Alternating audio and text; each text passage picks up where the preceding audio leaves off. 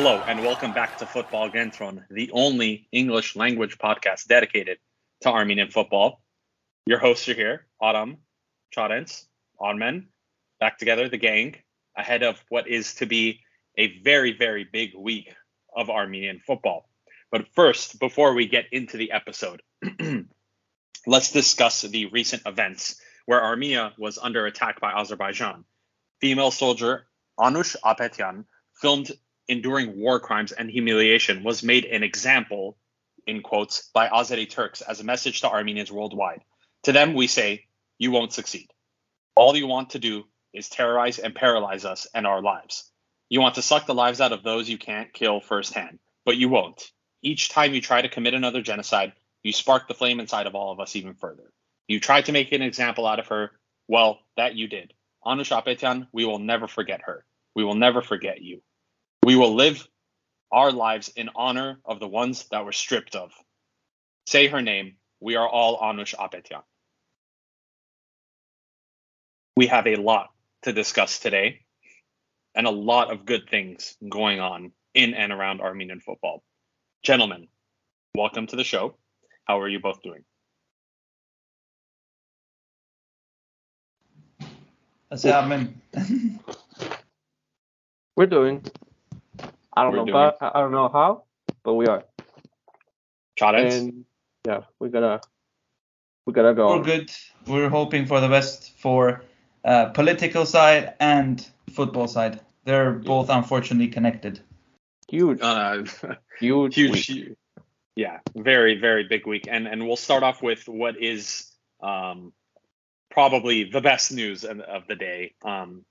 The amazing first ever victory in European competition for an Armenian club. Pyunik became the first Armenian club to win in UEFA competition at any level in their 2-0 win against Slovan Bratislava. Artak Dasyan scored the opening goal in the match. He also scored Pyunik's first goal in European competition in the last match, becoming the first ever goal scorer for an Armenian club as an Armenian in UEFA club competition twice in a row now. After Dashan's great goal, less than 2 minutes later, Yusuf Otobanjo, who we have criticized, or I have criticized, I should say, on this show for his lack of a final product in many situations. I still think he has a lot of improvement to make, especially in the passing front. But he scored what ended up being the UEFA Europa Conference League goal of the week. It was a strike from 35 yards out. He did a body feint to get past the defender. It was a gorgeous, gorgeous goal. Yeah. Let's talk Pyunik. Ottoman, we'll start with you. Currently in second place behind FC Basel, who defeated Pyunik 3-1 in the first match. 2-0 win against Tigran Barsegyan, Slovan Bratislava, coached by Vladimir Weiss, who there's some sort of Armenian juju magic against this guy. he just can't beat anything Armenian related. What are your thoughts on the game? How do you assess how Pyunik played? And based on what we talked about in the last episode, have your thoughts about where Pyunik can end up changed? Yeah. Definitely so. Yeah, they definitely have changed. I don't know what happened. I don't know. But bro, they are the real deal. They are in it to win it. I mean, they're not joking around. If the first game against Basel was already a good sign, because the 3-1 defeat at St. Jacob Park, legendary pitch in Western Europe in Switzerland. It was already a good game by our boys. 2 of the 3 goals scored by them were basically helped a little bit by the ref, and Dasyan scored a lovely collective team play, finishing it himself. That game in itself was already a great sign. And then they go on to beat and, for the most part, dominate with a tactical masterclass. Props to Melikian in that regard, against a Central European giant and staple as is Slovan Bratislava, that of course they are not playing at their best, but they still have great names and on the individual front. They surpass Pyunik by a long margin in market value and names and all that. But bro, the cohesion and the grit that Pyunik has, and they still are missing some key players of the new transfers. Now, if you want, we can discuss later or not, I don't know. But they signed like 3 or 4 players that are a little bit out of practice. Then that when they pick up form, they are a huge addition to any Armenian club. So they have very realistic chances to making it through the group stage to playoffs. I agree. Chadens, now looking forward ahead, there are 2 upcoming fixtures for Pyunik, a double header, as they call it here in America, against the bottom of the table side. Their name is escaping me. Armen? Oh my God, how am I forgetting their name? Zalgiris. Yeah, Zalgiris of Lithuania, right? And aren't they the first ever representation of a Lithuanian club in European competition, if I'm They not are. mistaken? I believe so. They are. I think and, so. and, Yeah, I think and they are. actually that was surprising because they're one of the biggest teams in the Baltics, if not the biggest one, and they're making Europe at the same time as Munich. I would have thought they had before, but No. And their first 2 matches was a 1-0 loss against Basel in the last round, meaning defensively they're looking probably a little more sound than Pyunik, and a 0-0 draw against Slovan Bratislava. So it's looking like a very defensively heavy team. But maybe against Pyunik they'll try to open up, and that could probably play into Pyunik's hands. But Chadens, Zalgiris gonna play them twice in a row now next month, in what could potentially be a big game changer if Basel end up getting if Basel end up taking 6 points from Slovan, and it could potentially see Pyunik maybe cement second place really early on.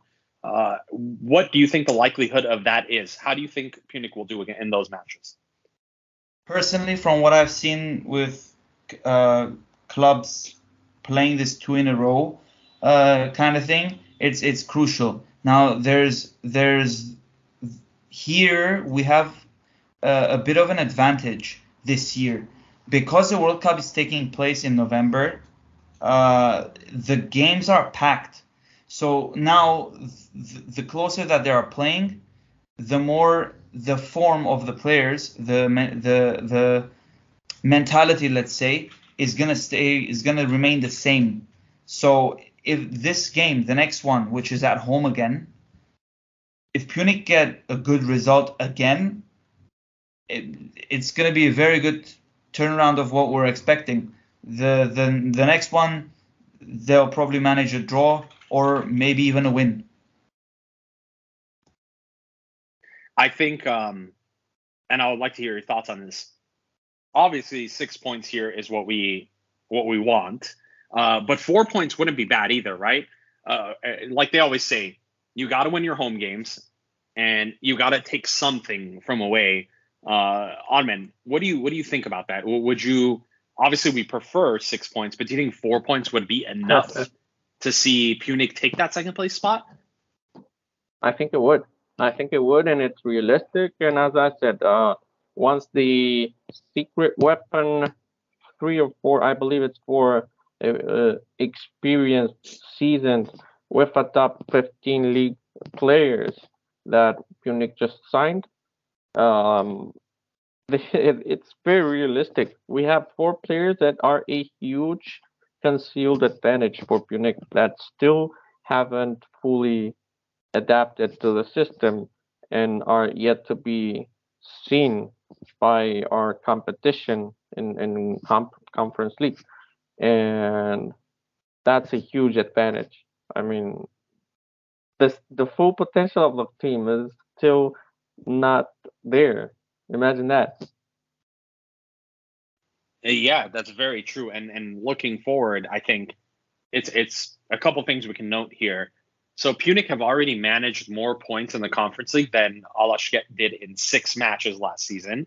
No surprise. We all know that Alashkert team was not good.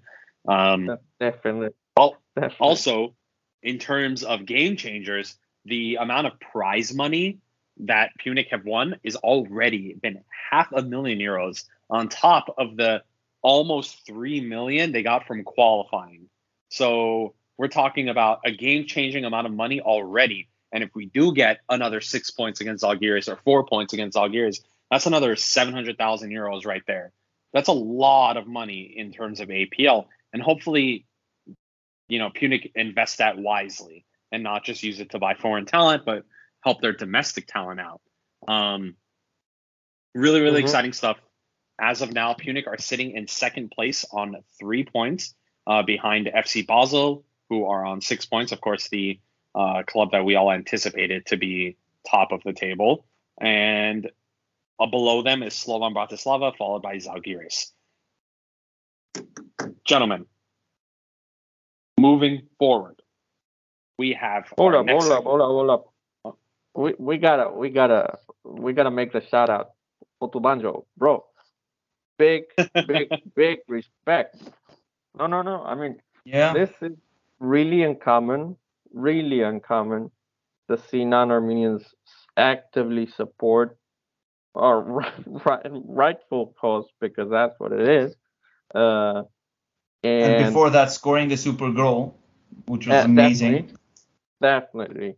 I mean, goal of the week, and on top of that, having the Stones to celebrate it the way he did, with a huge shirt or top saying "I stand with Armenia." That, my respect. And from Football Gentron, thank you. Thank you, Yusuf Otubanjo.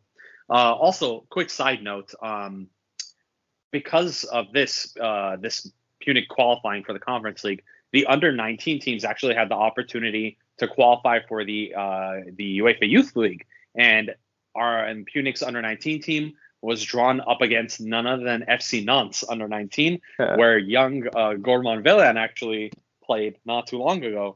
The first leg was in Nantes, and Nantes won 2-0 after a resilient first half by the Armenian side.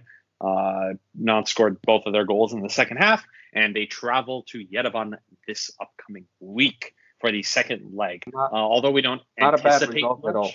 Yeah, it's not a bad result, and it's also even more crazy when you think that for an under-19 side, most of the players that were playing were 16 and 17 years old.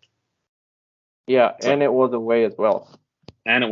So it's really solid. Good for Pyunik, their youth team, and a lot of Armenia under-17 national team players getting a very, very good experience to go abroad and play in a place like Nantes. And who knows? There's definitely a lot of scouting that gets done in the youth league. So maybe 1 or 2 players had a standout performance on Pyunik's end and get signed for another club. But we'll see. Moving forward, your boy Armen, Sargis Adamyan. He's finally picking it up in Germany again. How's he doing? Great. He's finally back in the men, which is the difference, because he started off pretty good with assists here, assists there, in all competitions, playing 30 minutes here, 15 there.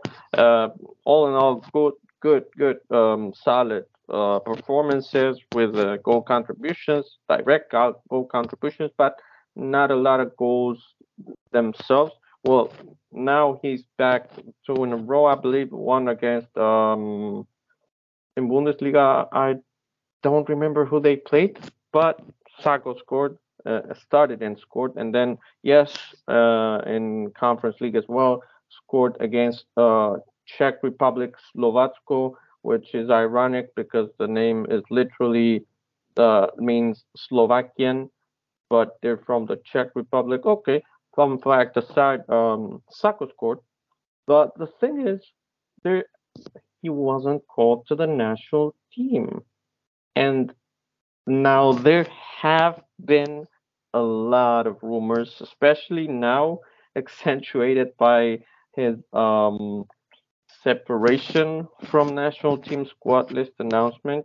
Um, that he has been in some sort of a locker room fight with Joaquin Caparros, the Armenian national team head coach. We still don't know how true that is. We still don't know who claims what. But what we do know is what we saw on the last game against Scotland, the 4-1 loss, the very accidented 4-1 loss in Yerevan last time out.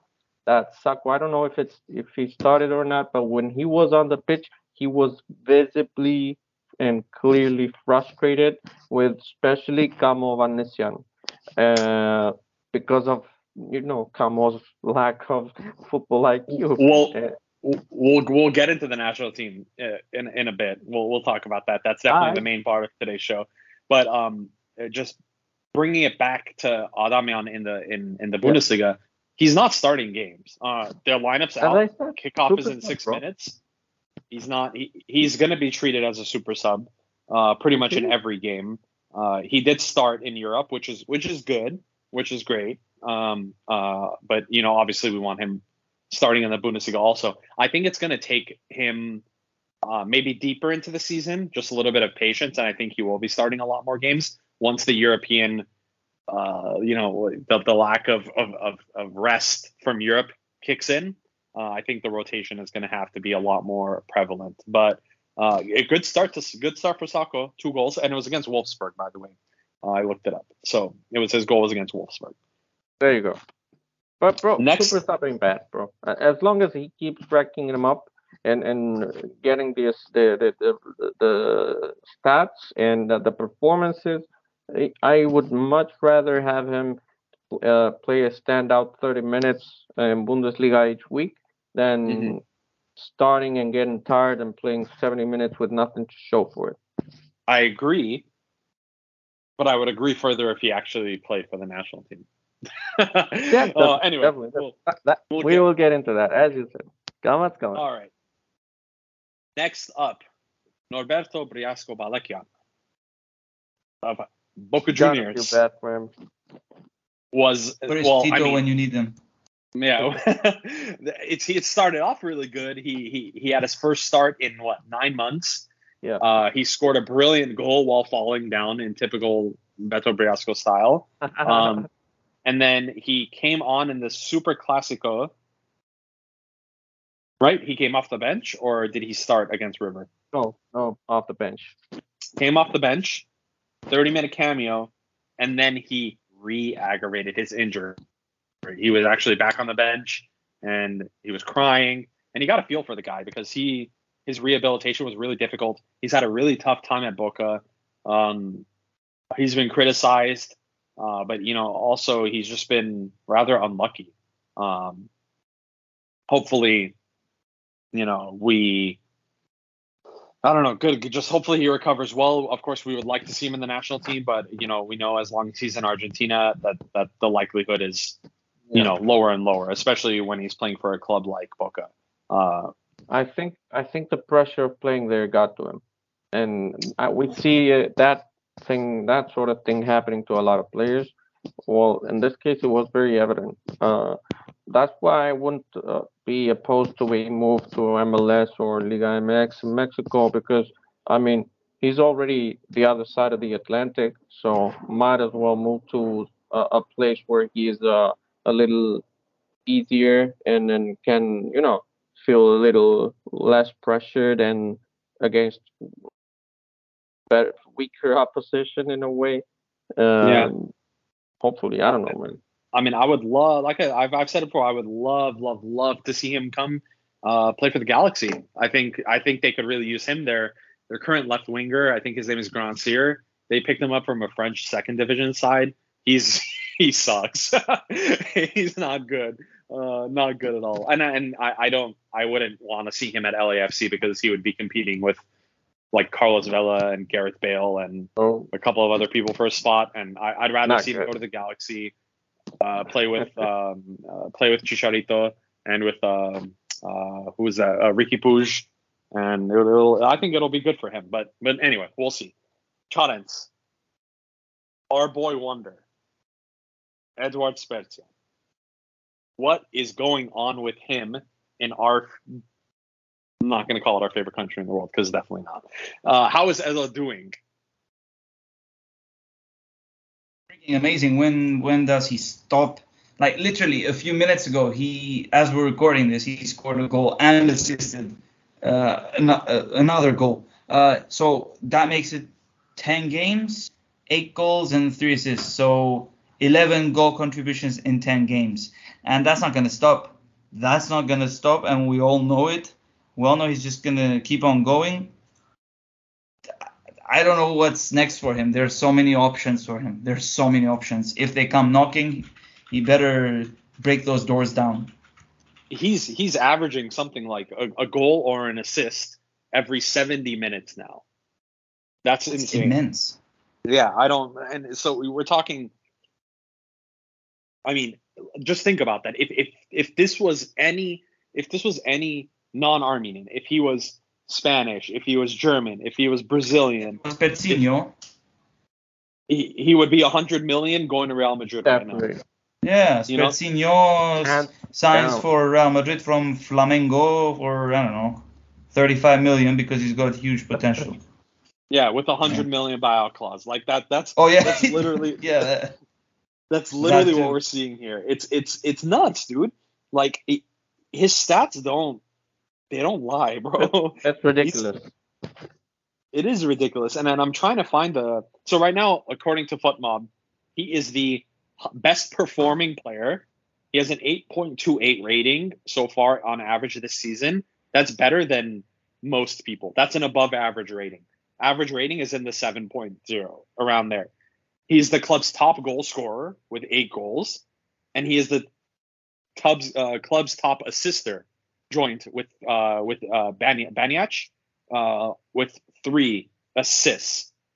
And of course, goal contributions wise with Krasnodar, he is the highest. In the Russian Premier League right now, they're in 4th place. Only CSKA Moscow, Khorik Bayramyan's Rostov, and Zenit St. Petersburg are ahead of them. Meanwhile, Arsen Zakharyan's Dinamo are in 6th place. Right.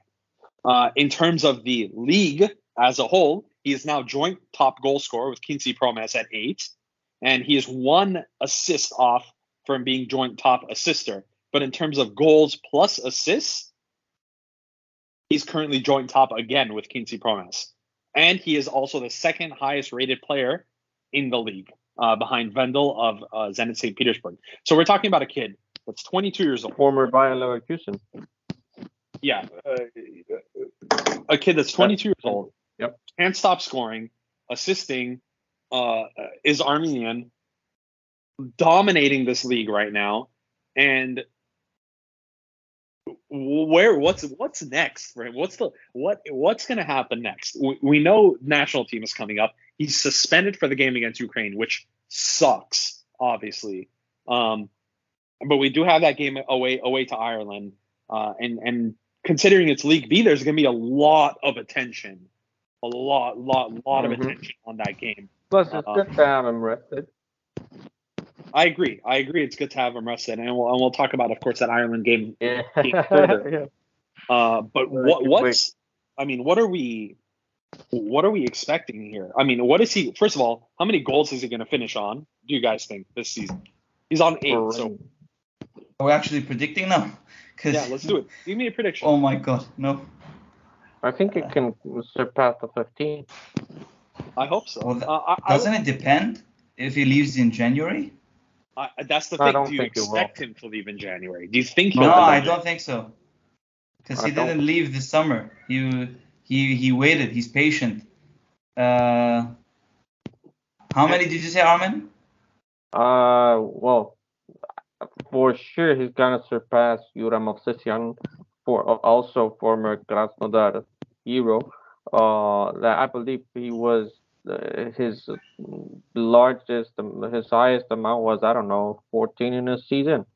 Well, Edo is definitely gonna surpass that, not being a number 9 or a box player. There's that too, It's yeah. crazy, bro. And as we said last time out, Heno it was a similar kind of player at Shakhtar, but the thing is, as we said last time out, Shakhtar was miles away from any other UPL side at the time, whilst Krasnodar had a very much more difficult time, and it's much more competence and uh, even the RPL. There are like easily 8 teams at the same level as Krasnodar, and even then, Edo is one of easily top 3 players in the RPL. I mean, statistically speaking, he's top 2 17 and 1. in every regards. Oh, Jonathan 17 Yeah. goal. And to finalize that statistic for you, Ottoman, or to confirm rather, in the 13-14 season, Movsesian scored 16 goals. So if he can pass that, he's already halfway there, man. I would like to personally see him assist a little bit more. He is clearly a goal scoring number 10 more than like a goal creating number 10. But I think this further reinforces my idea that he needs to be playing way higher up on the pitch for the national team. I think at this point, if you keep on playing him as a 6, I'm sorry, Caparros, but that is fucking stupid. Because this kid is on fire, and you need to play your best players where they play best. We'll get the lineups and tactics in a little bit. But yeah, bro, speaking of the RPL, before we move on, something that went kind of under the radar here is Horik Bayramian. You mentioned it. In Rostov is, I don't know, top 3 of the table. And Horik is actually, as you well mentioned a few months ago, I believe, not playing wings anymore, not playing wings any longer, which is why last time out at the national team camp, he was also deployed as a central midfielder. That's because he's doing so at Rostov, as you said. And under this new scheme, he is actually leading and pulling the strings for the club to be one of the best clubs in Russia with a relatively lower budget. They used to have a much higher budget, Rostov. I don't know what happened, but they had a lot of players leave even before the whole Russian invasion of Ukraine thing. Rostov was already lowering their game, and even so, Horik is pulling the strings, bro. And even today, he scored a goal, his first goal of the season at club level, and joins the national team for his newfound role as a central midfielder in great form. Yeah, and that's kind of what I would like to see. I would like to see them switch. I want to see Bayramian playing that central midfield role and Spertsyan further up the pitch. And I think that should be the expectation from us. And hopefully Caparros sees that, because I mean, it's at this point, it's just ridiculous. He has to do it. Speaking of, quickly, news that I don't think we covered in the last episode, because I believe this news came out right after. Eduard Spertsyan is actually the highest valued Armenian player now in the market. He's officially surpassed. Oh, yeah, that's new. Yeah. He's worth about $10 million on the transfer market. The prophecy has been fulfilled. Dollars? Are you sure it's dollars? Isn't it more? No, I'm looking at transfer market right now. It should be more, but he's Armenian. Yeah, it should be more. And so he's also passed Lucas Zeller. I mean, in terms of dollars, that's like it would be more, but okay. No, it's 10 million. In objective terms, Edo is worth easy 35 mil. Easy. Yeah. Easily. It's insane. Question. He might be valued that much, but like how doesn't he have a contract expiring next year or? No, so he actually extended his contract to 2024. And I believe, if I'm not mistaken, we read figures at one point that that clubs were offering something around 12 or 13 million for him this past summer. Yeah. And Krasnodar rejected it because they're asking for more. And just for perspective, of course, I hate to play this card, but I'm going to keep on making this comparison because I think it's the best comparison we can make. Zakharyan, Arsene Zakharyan, was being purchased by Chelsea for 15 million. So, euros, that's it. By the way. Yeah, 15 million euros. And Krasnodar rejected 13 million euros for Spertsyan because they were like they said he's worth a lot more than that. Well, so, they're good thinking. That's good. Good thinking on there. And you know what? A lot of people criticized his decision to stay in Krasnodar, but it's clearly working out. So I don't. It's working so much. Yeah, I don't. Plus, they're not him. They're not in his shoes. I mean, you gotta understand the nuances of this. Yeah, you put on the boots and then talk. All right. Moving on to the main course, the main dish of this episode. The Armenian national team squad has been announced for the matches against the Ukraine and the Republic of Ireland in the UEFA Nations League. As it stands, Armenia is bottom, facing relegation back to League C. But there is an opportunity to make that change and to stay in League B, which was the objective, of course. Yeah. Starting in the goalkeeping spots, we have David Yurchenko, Stanislav Bushnev, both of Pyunik, and Arsen Beglarian. Mm-hmm. Chadens, defenders, who was called up? Defenders, Varasat Haroyan, the captain and player of the year, Armenian player of the year. Hovannes Ampartsumyan, his teammate in Anorthosis. Andre Chalisier, Jordi Ararat, Taron Voskanyan, Hiram Ogoyan. Anyway, Stjepan Mkrtchyan, the potentially Van Dijk. Giray Margarian, well-deserved captain of Urartu. Hagop Hagopian, formerly Urartu. Yeah, midfield. These are the defenders, actually. Midfield, Armen. Who got called up? Horen Bayramian, Eduard Spertsyan, Edgar Babayan, Attack the Lion Grigorian, the other attack, Pyunik, and UEFA Conference League top goal scorer, Artak Tashian, Gare Muradian, my boy, Hovannes Harutyunyan, Sergei Mkrtchyan, Aram's boy, and Serop Kalstian, I would say football Gentron future star, future bro. Nominee. Yeah. Graduates. The forwards to round out the list: Vahan Bichakchian, Lucas Zelarayan, Giray Sharoyan, and Tigran Barserian. Boys, let's break this down first by section of the pitch, give our thoughts, move through, and then we'll preview the opposition. Goal, I think we could skip. We all knew where this was headed. David Yurchenko, he's probably going to start both games. Been doing, I would say, well in the Conference League. He made some crazy good saves against Slovan and against Basel. I don't think anything crazy over there.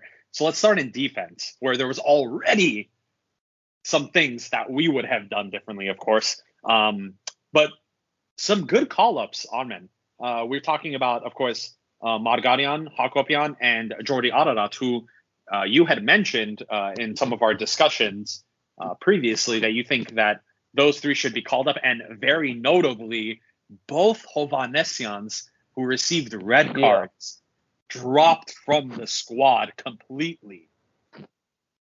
Yeah, that was a welcome change. I mean, before diving into the defense itself, a general outlook of the squad, I would say is a huge step forward. I mean, yeah, maybe it's lacking a little bit of more inside the box goal scoring firepower, but the squad as a whole, there are like, I don't know, only three players we know don't deserve to be there, while usually like after Hennos Henrik Mkhitaryan's statement last year, for a year it was way over three. It was like 6 bad players called up each time. Well, now you can tell I don't know why, I don't know how, but Caparros is going back to having much more freedom to choose, and I am really glad with the squad. Now about defense, remember Varastat Haroyan, our captain, is suspended for the game against Ukraine, the opener of this window. So I would say, all things considered, of course we might be wrong because this is wishful thinking and based on merit on our side as always, objective and merit based, nothing else, which doesn't always end up. It's not what happens on the pitch, but my opinion is that Stjopa Mkhitaryan and Andre Chalishir should be the starting center backs while Taroyan is suspended. And uh, considering form and of course talent, and then since Chalishir is not really used to starting a lot and has been dealing with a lot of injuries, I would rest him against Ukraine. And Stjopa, that is in peak form and fitness, can start both games in a row against Ireland as well once Haroyan is back from suspension. And as you mentioned, right backs are Habartsumian and Ararat, Mm-hmm. and left backs are welcome newcomers, Hagop Hagopian back after, I believe his last game was for the national team. The last game was against Macedonia when we won promotion in 2020. In 2020, November Yeah, 2020. he played And left wing in that game. Yeah, he he played left played wing left in that wing game. I remember. and He went did it out really well. injured and was, yeah, and he had a great game. And you know what? This is actually something that most people don't know.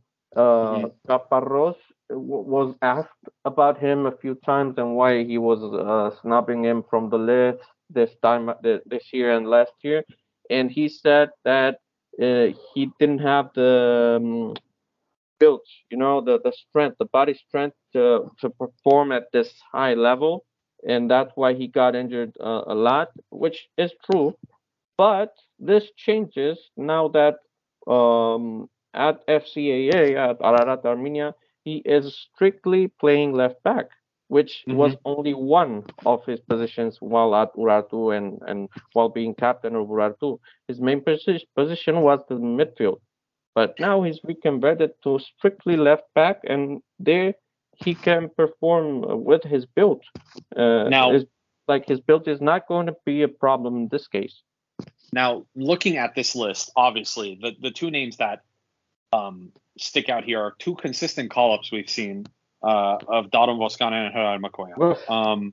Now, you were saying you would play Chalisier and Mkhitaryan, Stjopa, Definitely. as center back. Now, the issue here with that is that in the 3 out of the 4 Nations League matches, we have played with 5 at the back, with 3 central defenders. And looking at the squad list, we have 5 central defenders called up and 2 wing backs on either side. That tells me that Joaquin Caparros is going to be playing a 5 at the back again. Look, you're right actually. As long as both Makoyan and Voskanian are not on the pitch at the same time, I'm happy. I mean, see that I think they will be. That's the worst part. Yeah, all things I considered, think they will. I don't think Chalisier will start. I hope he does. I don't know, bro. I mean, I'm getting a feeling too for that. It did start and keep a clean sheet last weekend on the Danish league, and he's not bad, and he's keeping his form and fitness. And at the national team, he's much more important. Especially, even so, if you consider Vato being suspended for the first game. The last time out against Ukraine, actually Voskanian and Makoyan started both and played the full game, of course. It wasn't a bad game per se, but now we got a better squad. I don't see why they should both start. Last time out, Chalishu was injured, actually. True. Moving on to the midfield. Chodens, lot of options here and a couple of new faces.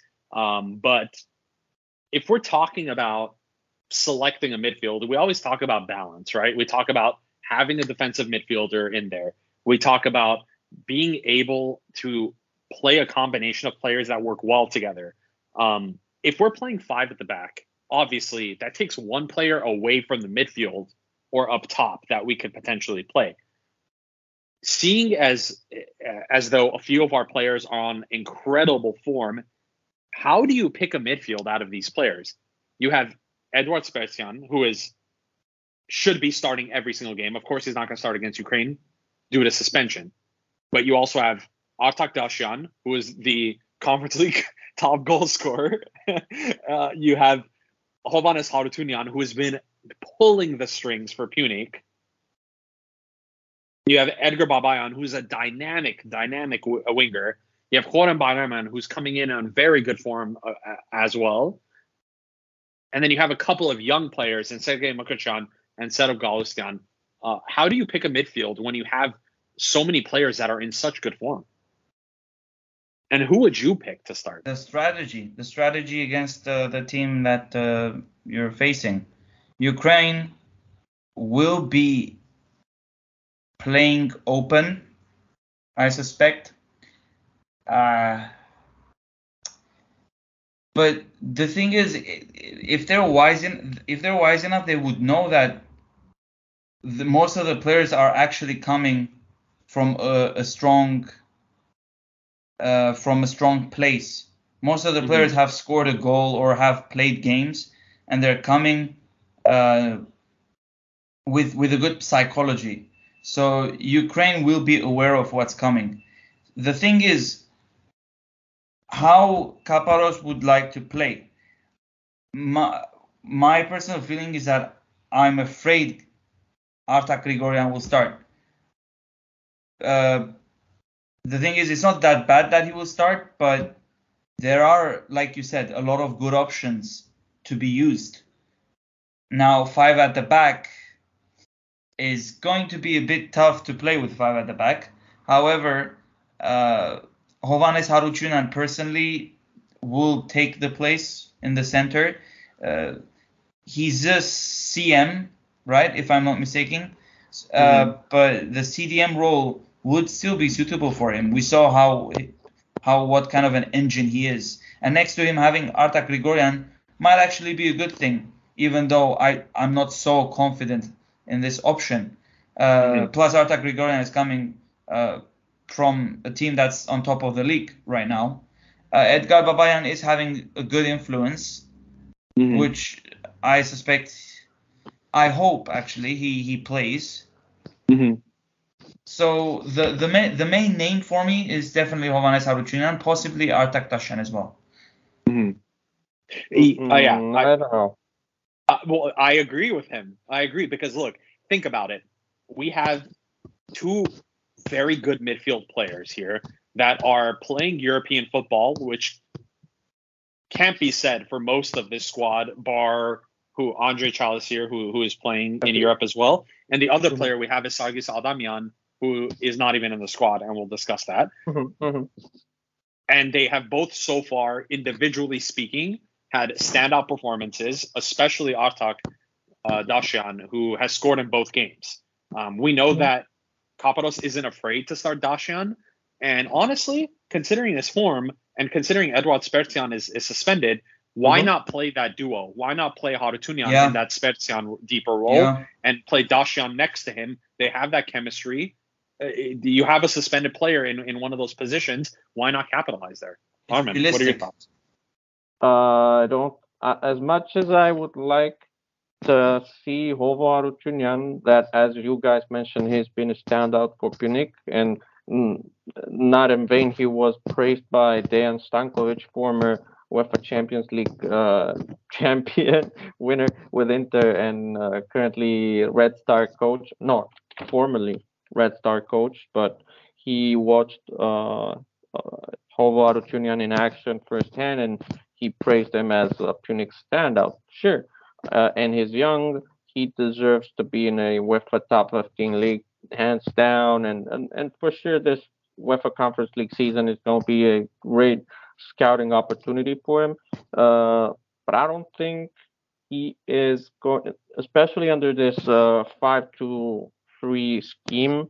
I don't think it's going to overtake Horik Bayramyan's spot, especially against Ukraine, because if we mirror the game against Ukraine, the way we lost that game in 25 minutes span of loss of focus, I'm going to get into Jordi Ararat, by the way, as well, because he was one of the weakest links in that game.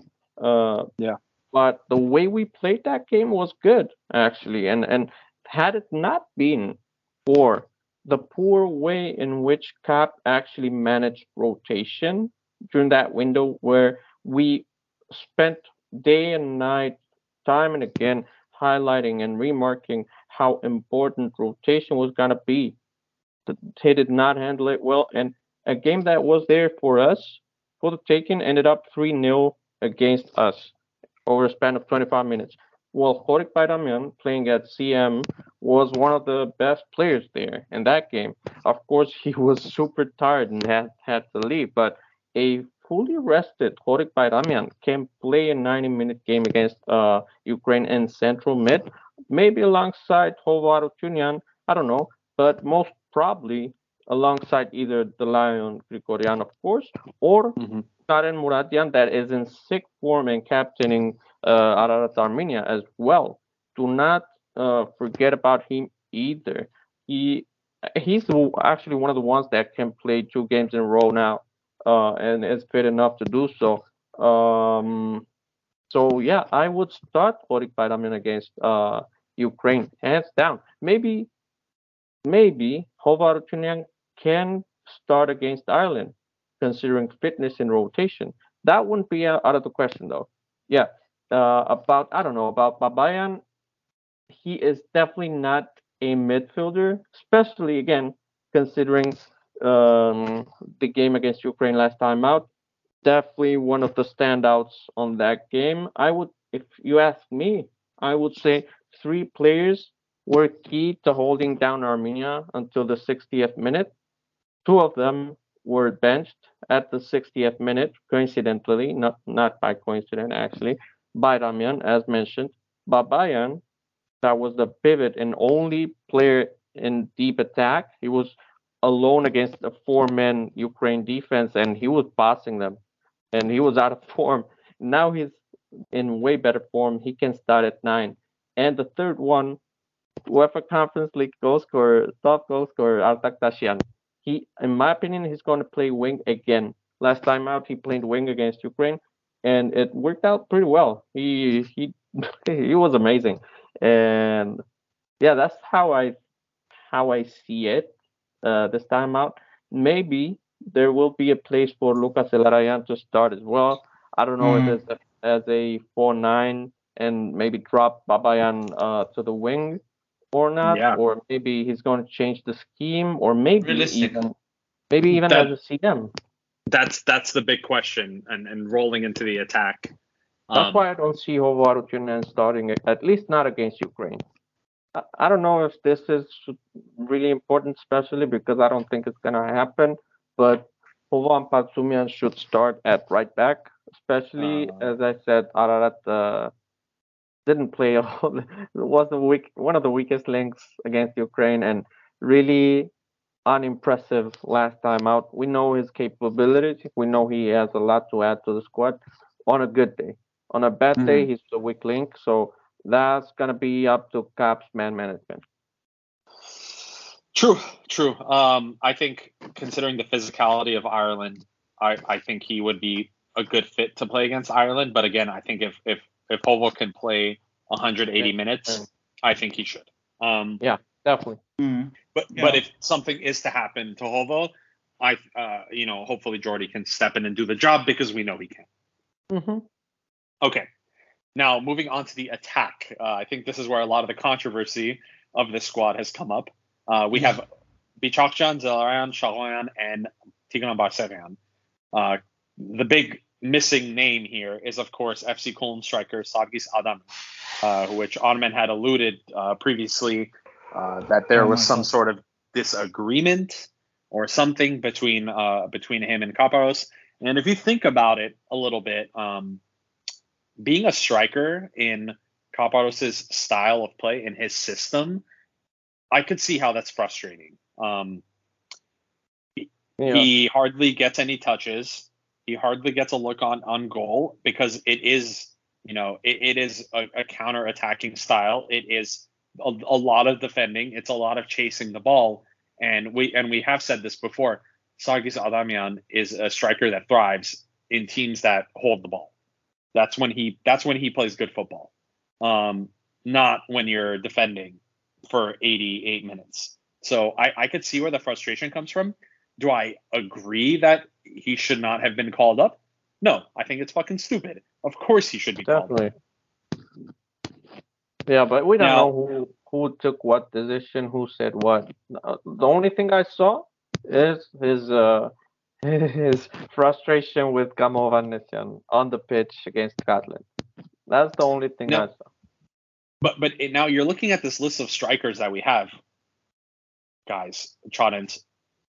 There is not a single actual number 9 on this list. You have Vahan, who's a number 10 and a right winger. You have Lucas, who is a true number 10. You have Gira Sharoyan, who's a left winger, and you have Tigran Barsegan, who is also a right winger. Arguably. And I would add Edgar Babayan. Edgar Babayan who is listed as a midfielder in this squad, who's actually plays as a number 9. So we have a one striker who's listed as a midfielder and no striker that's listed as a striker that's an actual number 9. and four midfielders listed as strikers. Yeah. So what are we doing here? What's going on here, Chadens? We know that let's assume Caparros is playing a 5-3-2 because that's what he has done in 3 out of the 4 matches, including the victory against the Republic of Ireland. Let's say 5-3-2. So you have your 5 defenders already picked.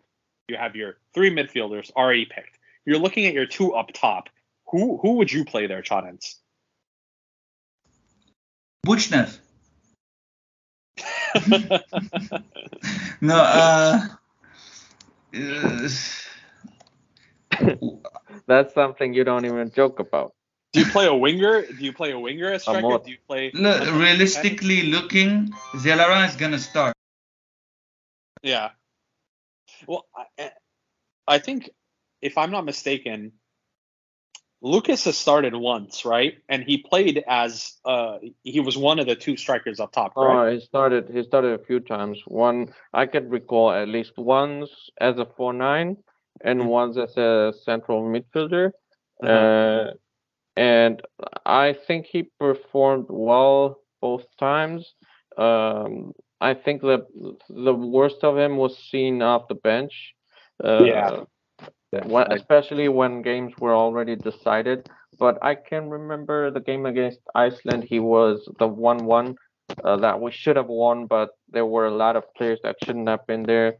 Starting with, as much as we love him, Henrik Mkhitaryan, who missed a sitter. That Lucas. No, that was actually that was against Romania later on. But yeah. No. That was against Iceland. Lucas crossed the ball from the left wing with his left foot, and all Henrik needed to do was get something on that, and he just completely missed the ball. I think it was against Romania. Yeah, I'm almost certain. I'm almost certain because that time Heno was the 4-9 and Lucas was playing CM. And as I said, both times against Iceland and against Romania, Lucas played well. Out of position, as I said, once up top and once below. But I think the key here is going to be the 4-9 because going over other players, Vahan Bachachan playing as a 4-9 has always resulted in good stuff, especially over the last calendar year. Edgar Babayan, as always, he was only once against Ukraine and he was a standout player. And of course, Shaoyan and Barsegan are probably not going to be a 4-9. So I think the 149 is going to be between Bachakjian, Zelarayan, and Babayan. And I'm happy with that. So here's the thing, though. Obviously, we're going to double back to this because this is important. That the fact that Spertsyan is suspended for Ukraine. Yeah. You need a midfielder that's pulling the strings. Do you play Hova Harutyunyan or do you play Lucas Zelarayan there? Because if you think about it, Lucas has had a very good season for the Columbus Crew in the MLS. He has 9 goals and 5 assists in 23 matches. 26 matches, excuse me, with 23 starts. He has been honestly exceptional this season. The Crew haven't been overall the best. Their defense has been letting them down a little bit, but Lucas as an individual has been performing very, very good. And we know that MLS is a good level, but now we also have Hova Harutyunyan, who can play a similar role and who is playing in Europe and who is playing really well. Do you start one over the other? Do you play both together? Do you play Lucas up in a higher position where, in my opinion, he's less effective? What's the play here? Yeah, as you said, it all depends. It all comes down to the scheme and the tactic that Cap's gonna deploy. But as I said, I don't think Hova Harutyunyan should start, at least not against Ukraine. Horik Bayramyan did really, really great against Ukraine last time out. But since he was tired, he had to be subbed off. But now, rotation, I mean, we are not heading into this game with 2 other games within a week before that. We are heading into this game fully rested. And unlike Ukraine, that has a lot more physicality and they're used this type of demand constantly, our team is not on that same level, but technically we can meet them and be on par with them. And Horik Bayramyan can play a full 90 at CM. It all depends on the scheme, really. It's a strategy that Cap is going to pull off. That's the main thing I see. It's looking like a 5-3-2, guys. I mean, I don't want to see us play 5 at the back because I don't think we play particularly well with it. Yeah, it's no point. There's no point. We're at a -7 goal difference playing 5 at the back. It's clearly not working, but we know Cap's not going to change that. So assume and really anticipate us playing 5 at the back because that's looking like what's going to happen. Yeah, I mean, I think it might be. Tashian and Bayramyan for sure should and are gonna start at the midfield at least as 2 of the 3 midfielders. The one question is who's gonna be the 3rd midfielder? Are you gonna play a more ball position type like Harutyunyan or Zelarayan if you're not gonna play Zelarayan up top, or are you gonna play a more defensive bulldog like Artak Grigoryan or Garen Muradian, or are you going to play a winger like Serop Kastian or, of course, Giro Shaoyan? I don't know. I mean, these are all great questions that will be answered soon. So looking at the table for the UEFA Nations League, Ukraine are currently top with 7 points after 3 matches. Followed by Scotland on 6 points after 3 matches. Ireland and Armenia have both played 4 matches, and Ireland sit in 3rd place with 4 points, and Armenia bottom with 3 points. Now, we, of course, host Ukraine. But before we do so, I believe there are, because Scotland and Ukraine have played each other, or are supposed to play each other, rather, they play each other on Wednesday. So the day after this episode comes out, we will see Scotland and Ukraine play each other. That match will, of course, not have the biggest bearing on Armenia's relegation or hopes of staying out of the relegation zone. What is important is on the same day that we play the Ukraine, Scotland play Ireland. And we definitely need a draw there or a Scottish win. I think no question. Because if Ireland win in that game, we are relegated. So it's going to be a really, really, really, really, really nerve-wracking 90 minutes. Unless we pull out a result against the Ukraine and and get 3 points, then the Scotland versus Ireland matchup doesn't have a bearing on whether we're promoted or relegated. But if we lose that game, if we lose against Ukraine, and if Ireland beats Scotland, we're out. So we can be relegated in the next match day. But of course, that is all based on our performances. Our destiny is still in our own hands. That's what I was going to say. So September 24th, we play against the Ukraine. And after, we travel to Ireland and play them on the 27th.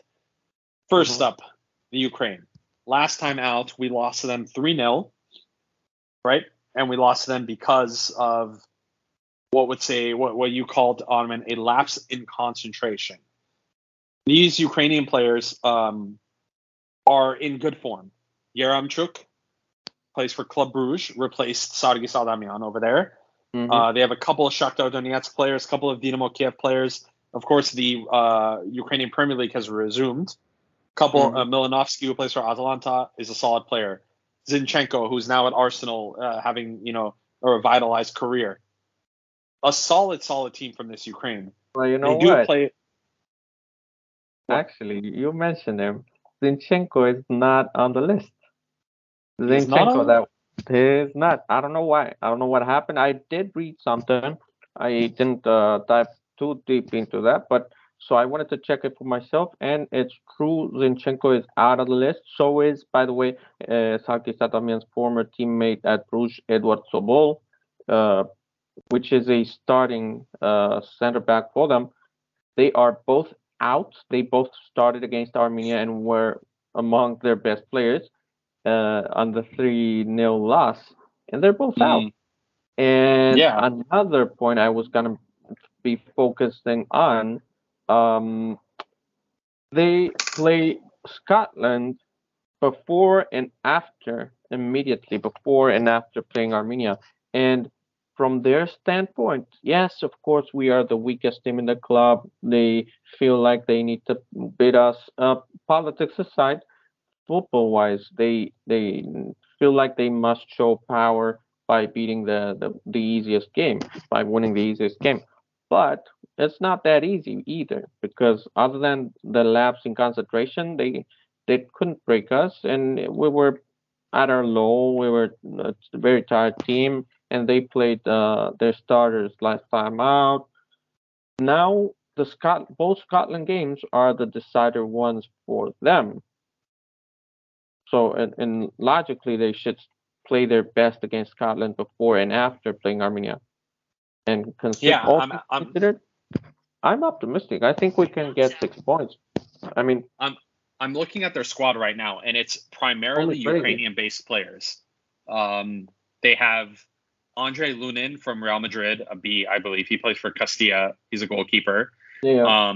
They have Miolenko, who plays for Everton. He's a left back. They have Nikolenko, Ignatenko, who plays for, I think that's Sochaux. Bordeaux in central midfield. Milinovsky, of course, a wonderful player, and Yaramchuk. So those are obviously the only players that are playing outside of the Ukraine. And Kovalenko, who plays for Spertsyan. And Yarmolenko, that is at the post days, the final days of his career. He's playing in Al Ain in the United Arab Emirates. So he's not at the level he used to be. Yeah. So, I mean, obviously, they're a good squad. We know that. They're a good team. But they are not unbeatable. They went out in their last match in the Nations League, and they actually drew 1-1 with Ireland. A revitalized Ireland, I think, at that point, much to our dismay. It's going to be big, and it's going to be a lot closer than we think, because, I mean, this only 4 points are separating top and bottom right now. Ukraine are 4 points ahead of us and they're top of the table. Scotland are 3 points ahead of us, and Ireland is only 1 point ahead of us. If we get 6 points out of 6 here, we'll end up on 9, and we will be potentially in second place. I don't think that's going to happen, because I believe Scotland has a game in hand, and the goal difference Mm. isn't looking that favorable. But third place is very, very, very doable, and our destiny is in our own hands at this point. We have to win our matches, and that's the only thing we can do. Now, moving on to the Republic of Ireland, looking at their squad, they've had a lot, individually speaking, of success recently, both on the senior level and on the under 21 level. Their players have been playing in really good places. But this is a team that we have shown that we can beat. This is a team that we have beaten and that we need to beat. I think that's realistically, that's what it comes down to here.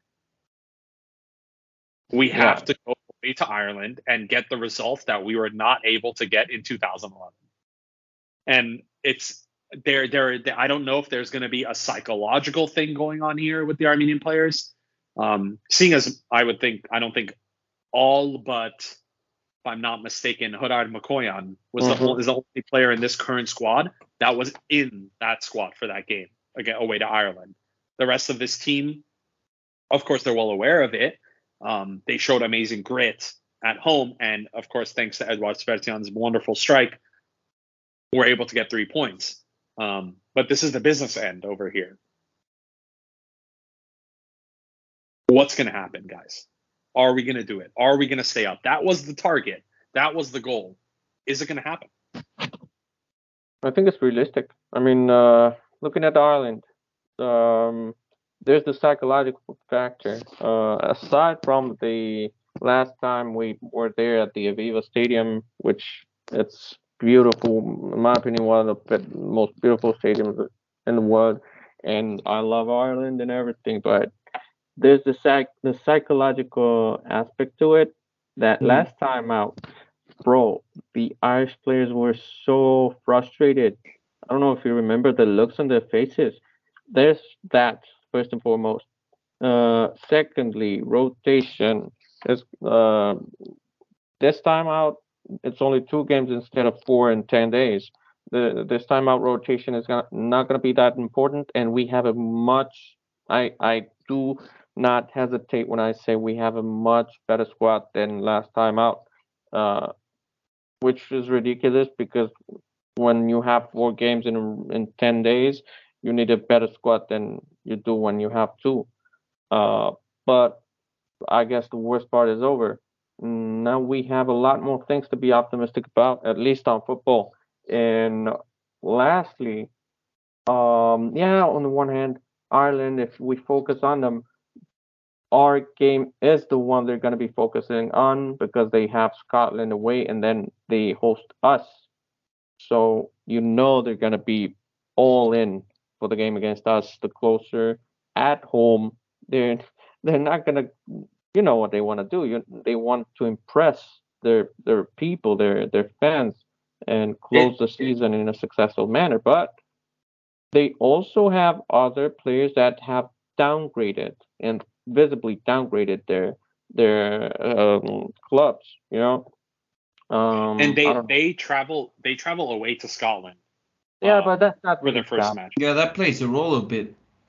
That does. No, it's not the travel part that plays a role, but Trottis is right. They're playing their first game away from home, and like we said, if Scotland gets that result against Ireland, let's just say a Scottish win, that still leaves Ireland on 4 points. And if we get a result at home against Ukraine, by result I mean 3 points, a draw is good enough for us away. That's psychologically speaking, going into that match, that can play a lot in both Irish and Armenian players' heads. And so I think, of course, definitely. The psychological aspect is going to be huge. Because going into the match, they could be bottom just as easily as we can be bottom.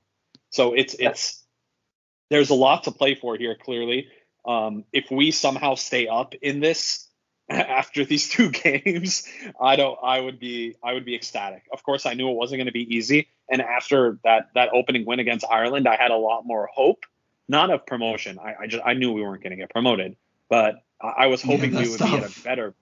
I was hoping we would be in a better position. We would be on 6 points. That was the hope. But we're not that far away either. So we're not, yeah. And like I said, 7 points here is enough to keep us in. Even 6 points here is enough to keep us in. This is realistically what it comes down to. We've said it all. We've talked about it. Now it's time for the boys to do the thing on the pitch. yeah. Plus, Cap is a master of psychology, and as you said, the psychological part will be key, at least in the Ireland game. So I fully trust Cap, especially now that I'm seeing that he has a lot more freedom to choose his own team and do his own thing. I look. I'm usually not the one that's optimistic, but this time I can't help but to be optimistic. It's That's great. a good sign. Chadens, how are you feeling? The first game is, well, obviously, mathematically and in every other way, it's the most important. But yeah, the performance of the first one, not just the result, the performance of the first one is the most important thing for me, because mathematically this is very achievable, and looking at the squad, it looks very achievable. I agree.